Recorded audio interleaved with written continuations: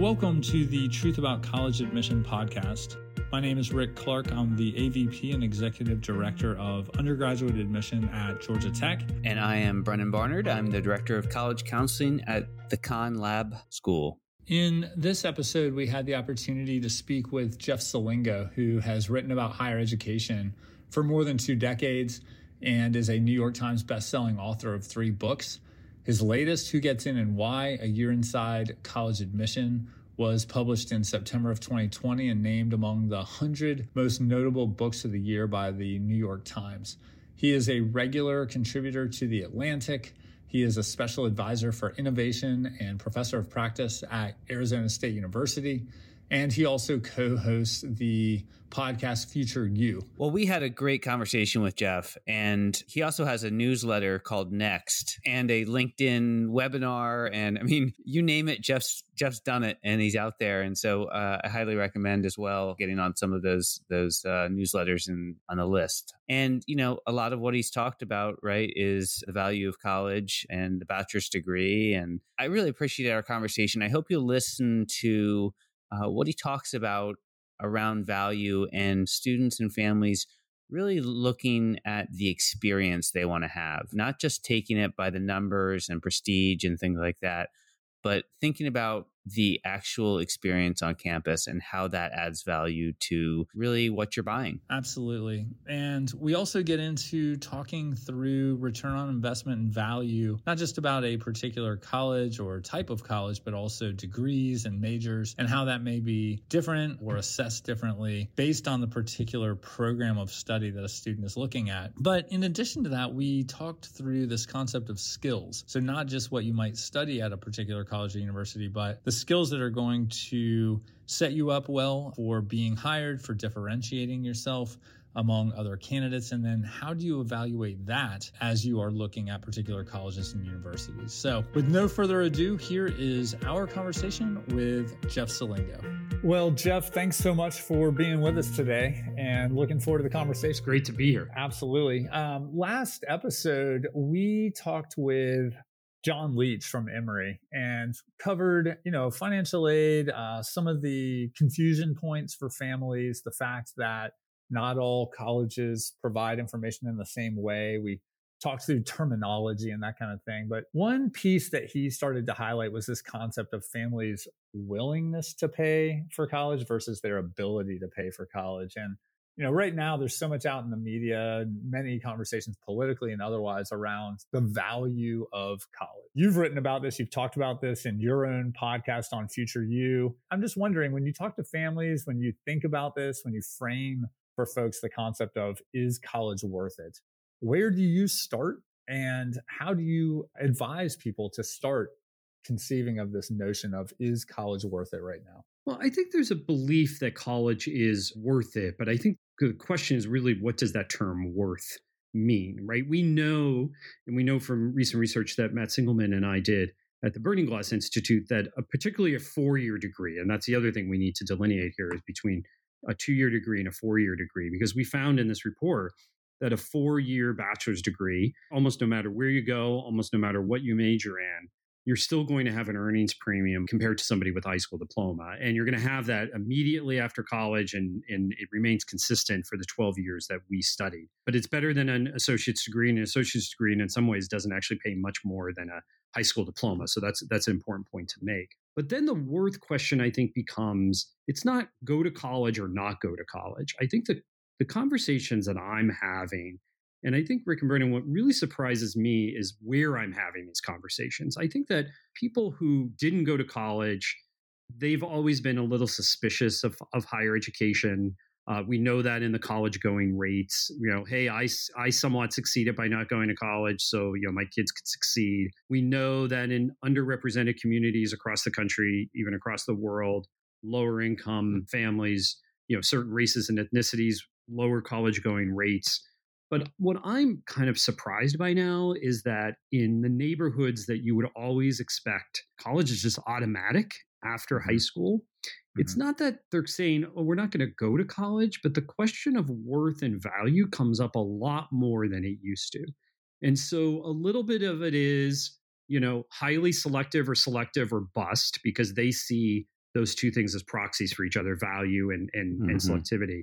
And then the question is this fill in the blank college, wherever it might fall in the rankings, is it really worth 30, 40, 50, $60,000, whatever that might be?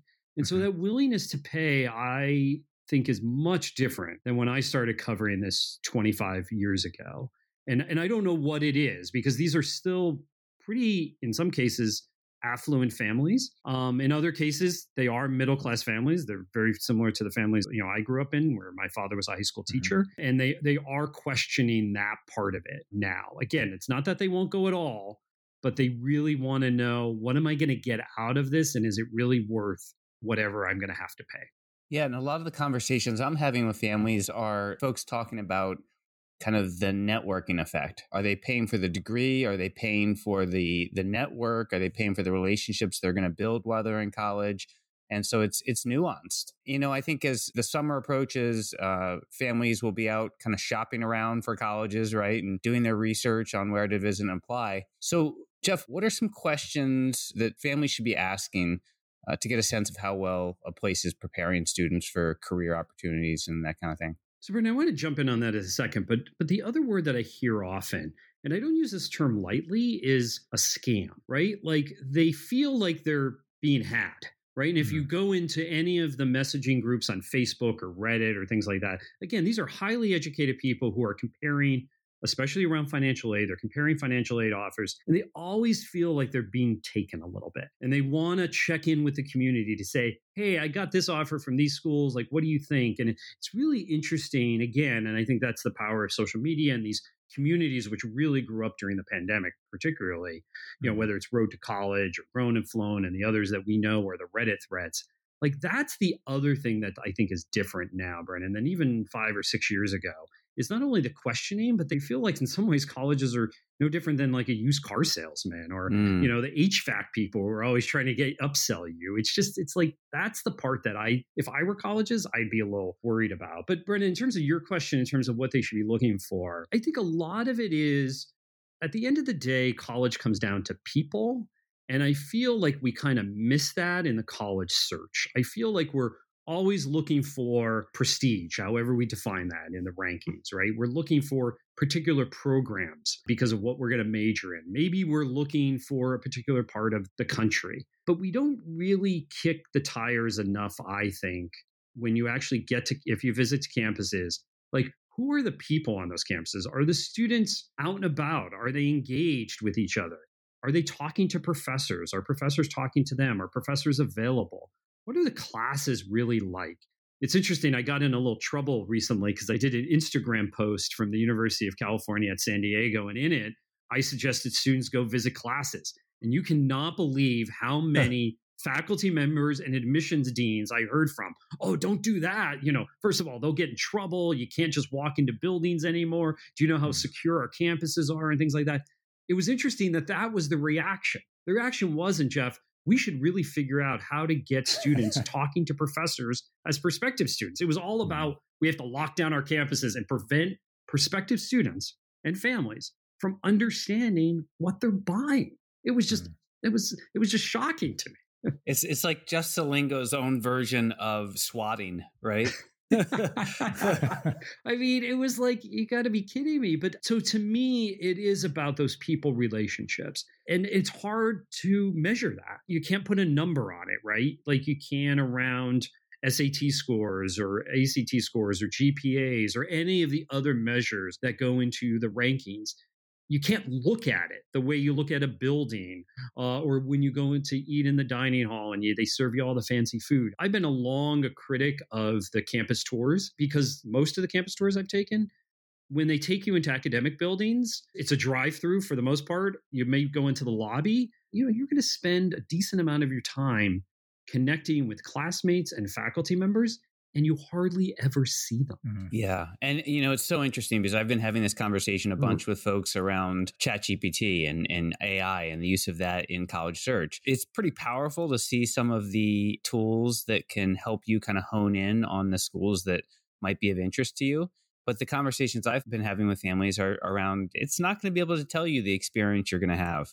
right? Mhm. And that's the piece that I think is inherently human. And I think this is the biggest problem we have right now, especially with the rankings and especially as highly competitive schools like Georgia Tech get even more competitive, right? Is that you have to start to look for option B. And I don't think option B is a bad thing, but I think too many people their lists are still not balanced enough. They're still kind of aiming too high. And when I say too high, I mean even places that 5 or 6 years ago wouldn't have been considered high in their cases. And then they end up at a place where they didn't really do the homework because it was kind of a place that they threw on the list at the last minute because their counselor told them to, their parents told them to, or somebody else. And now at this time of year, they're kind of a little disappointed with their choices. Now it may all end up working out. And it's interesting because it's been 4 years since I followed that group of students in my book. And I'm going back to them right now to see how their college experience was. And most people end up at a place that they didn't think they would, but it actually has turned out in the end for the best, right? And we always hope that. I don't know if that's a story we just tell ourselves or we hope it. So anyway, so that's so I think that a lot of this is around the relationships, and I think beyond again the rankings, we don't know how to make sense of that big middle in higher education. And as we all know, there are a lot of great places in that vast middle of higher education. And I hate to even use that term, right? Because it really puts way too much emphasis on the rankings. But when I hear from parents, that's what they want to try to figure out. Like we know the top 10 schools, either we're not interested in it or we're not going to get into them, right? Like help us figure out this big group in the middle.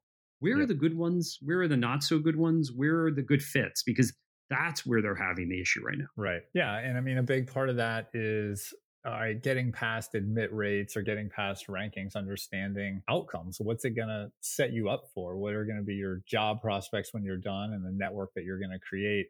One thing that you were talking about earlier, thinking about, the inability sometimes to get into classes or some of the information that colleges don't put out there. One thing that I've found, outside of Reddit, which can be of help, and I think ChatGPT is good at scraping information, right? It's a good tool for getting like baseline. That's like you said, Brennan, it's not going to talk about experience, but it's good about aggregating data. Where I do think you can get some pretty good organic insight into schools is on social media for sure, but also alumni magazines and student newspapers. I still think student newspapers are a great resource for seeing students' frustrations, which is, to be taken with a grain of salt, but also the things they're excited about and the good things that are happening. So I would point families to that. And especially it's so easy to grab pretty much any school's online student newspaper and get a sense. It's a great way to prepare for the visits. Brennan, you were talking about a lot of families getting out to do that soon. One thing that I wanted to talk a little bit about was in the media in particular, it seems, and some of the conversations that you will see on some of these threads is, I think, a very stark line drawn between talking about particular majors. We've been talking about colleges. Is this university or this college preparing students well? What are the job prospects or grad school prospects when they finish in terms of outcomes and return on investment? But what about majors? You've done a lot of research into this and a lot of digging and conversations with high-level folks around the country. It seems like people are quick to say, if it's STEM, if it's engineering or CS or, some of these like pure sciences, it's worth it. And then there's this whole bucket, right? That might include pretty much anything they're not talking about. Maybe that's the English major, proverbial English major, business majors, architects. I mean, who knows what? But everything else just doesn't get talked about. And the implication, therefore, is it's not paying off. It's not worth it. And I guess I'm just curious, do you see the dichotomy as clear as that? And how do families sort of start to hone in more so on, all right, I got into this school or I'm interested in this school. Now, what about the majors or academic programs that I might be considering? I do, Rick. And I think there's a close connection to that value before, like where I'm talking to families.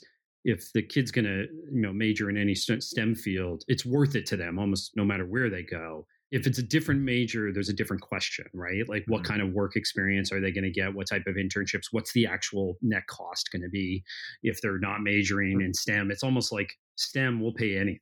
And we'll go almost anywhere, right? But Right. For these other majors, we won't pay anything. We won't go everywhere. And what's interesting about this paper that I mentioned, and we'll make sure you put that in your show notes, is that when we looked at the returns on investment for a bachelor's degree, we saw that three things mattered. Obviously, getting the degree was one of them. Well, four things when you think about that. So, getting the degree, where you got it from makes sense, right? The more selective places have better returns, right? Because essentially, as we talked earlier, you're buying a network. The major matters. STEM majors had a better return on investment, not surprisingly. Selectivity actually didn't matter there, right? So actually, if you major in STEM, you could actually go to a less selective place and still do just as well, because there's just such demand for those majors.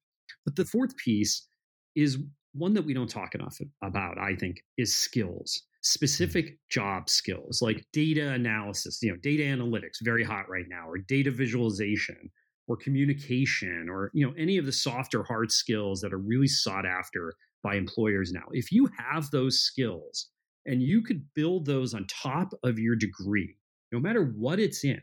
And by the way, if you have those skills and not many other people in your degree field have them, let's take a history major who has data visualization skills. You're golden and you're going to do really well, even with a history major. And so I think the one thing that we don't talk enough about in the college search is, okay, you're going to go to this college and you're going to major in this. But what are the skills that you want to leave college with? What are those in-demand skills?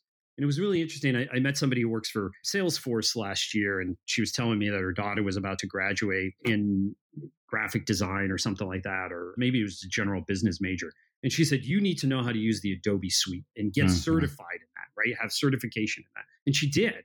She got a job largely because of that one skill and having the certification to show that. And I don't think we talk to students enough about that. Like, what should you come out of school knowing? Yeah. Well, and that's a great point. And so to build on that, I've heard you talk a bunch with different schools, and I know you've done a bunch of research into this about which schools are really building out programs to support that skill building in addition to the traditional bachelor's degree. But how do families find out, how do they do their own homework about specific colleges, specific majors? Are there websites you suggest? Are there ways to get an idea for schools that are really doing that skill building well? Well, I think the skill building is a little bit more difficult than the return on investment by degree, by institution. I think the college scorecard is really good on trying to figure out, okay, what's my basic return on investment salary wise going to be at this institution majoring in this major, right?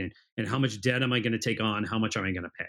Big fan of this college scorecard. I'm still shocked at how many people, when you say this at a group of parents in high school, and even counselors don't even know, right? Yeah. That it exists. And it's getting better. It constantly gets better. So I think that's a great resource. In terms of the skill, I think that you kind of have to almost do it yourself in some ways. I think some schools are better than others at this, but nobody's really terrific at this. And I think what you need to do is, as you get into college and you say, okay, I'm going to major in X, history or business, then I think you need to look at jobs in those fields. You need to start looking at job ads freshman year, sophomore year, and look at what are they looking for in those jobs? Like, what are the skill sets they're looking for? Are they looking for specific software? Are they looking for specific knowledge of certain things? The work that Burning Glass Institute does is really look at keywords in job ads. You should do the same thing.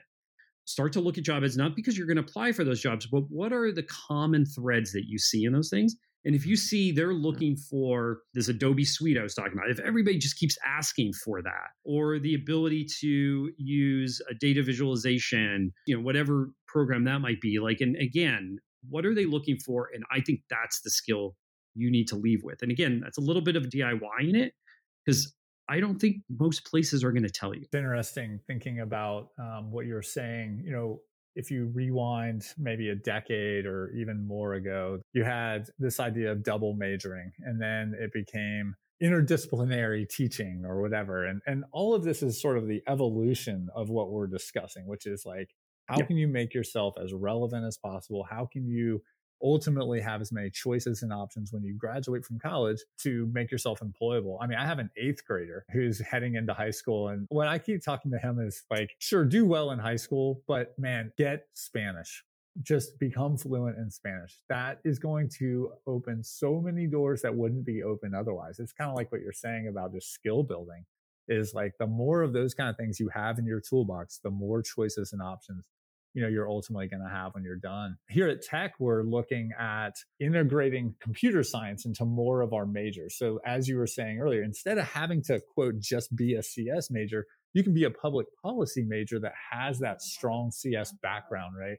And that's just going to be invaluable, I think. Yeah. And I'd also say the Occupational Outlook Handbook that the U.S. government puts out, right? And you can look by major and you can do some of that kind of data mining that you're talking about, Jeff, and look at the skills that they need to succeed in different jobs. And also see what the median salary is for those jobs and what the outlook is for those jobs in the coming years and that kind of thing. Rick, I was laughing at your story because I have a 7th grader, really good in Spanish, right? So I always talk about the foreign language. It's still very important, right? Really critical. That was the thing we used to talk about 30 years ago, 40 years ago, right? Everybody needs a foreign language. Mm-hmm. Coding became the new foreign language, right? Sure. Everybody needs to know how to code, right? So then everybody went to CS. I will argue today, because I told her next year in 8th grade, there's this data analytics course. Mm-hmm. And I said, you really need to take it. Oh, why do I need to know that? She wants to be a writer. And I see this in journalism today. The journalists that are getting hired are people who know how to manipulate and see trends in big data sets and are able to tell stories through data. Yeah. Data to me is now the basic building block of so many jobs. So I think we've gone from foreign language, still important. Coding and computer science, still important. Now data analytics, important. I don't know what it's going to be in 5 years, but sure. I think that this is what we should be looking at no matter what your major is. Yeah, that's a good point. I went to Chapel Hill and I was a journalism major there. And at the time there were 4 tracks. You had broadcast, you had photojournalism, you had kind of your news media type track or whatever. And now, of course, all that is just merged. You've got to be able to take your own pictures, create your own site, write your own article. I mean, everything is combined. And I think that all speaks back to what you're referring to on skills. Rick, I've known you for how long? And I had never known you were a journalism major. So there is life after journalism. I guess it's in admissions, right? Indeed. And to your point, I was a Spanish major. So I saw the benefit, at 30 years ago or whatever, of knowing a second language as you moved into your future. But I think what's interesting about both of what your majors you just said is, has anybody ever asked you what your major was, right? They don't care. Sure. Can you do the job? That's what they care about. Yeah. Well, and to your point, connections and network, and we talk a lot about that here, at Georgia Tech, is the idea of putting kids in a room together who couldn't point to where the other one's from on a map. And right off the bat, there's going to be value and growth that's going to occur. And that's going to translate across not just your 4 years, but 40 years afterwards as well, because of all the different types of connections and network that's going to be established as a result, for sure. Well, and to your point about doing your job, Jeff, thank you for the job you do, because I think you really highlight a lot of important information that is sometimes overlooked and sometimes not dug into deep enough. So we really appreciate you. I loved being on this, and thank you for the job you both do, and thanks for having me. Absolutely. Thanks so much. We hope you enjoyed today's podcast episode with Jeff Selingo. To learn more about Jeff and his work, you can visit his website at jeffselingo.com or follow him on social media. We will also include all of the references today in the show notes of the podcast episode page. We also want to thank our sponsor, Johns Hopkins Press. The press provides global access and delivers impact through publishing and distributing innovative ideas and scholarship. Johns Hopkins Press connects people to the most trusted knowledge from global researchers, scholars, and educators. To learn more about the work and publications, go to press.jhu.edu. Thanks again for listening, and we will be back soon with another episode.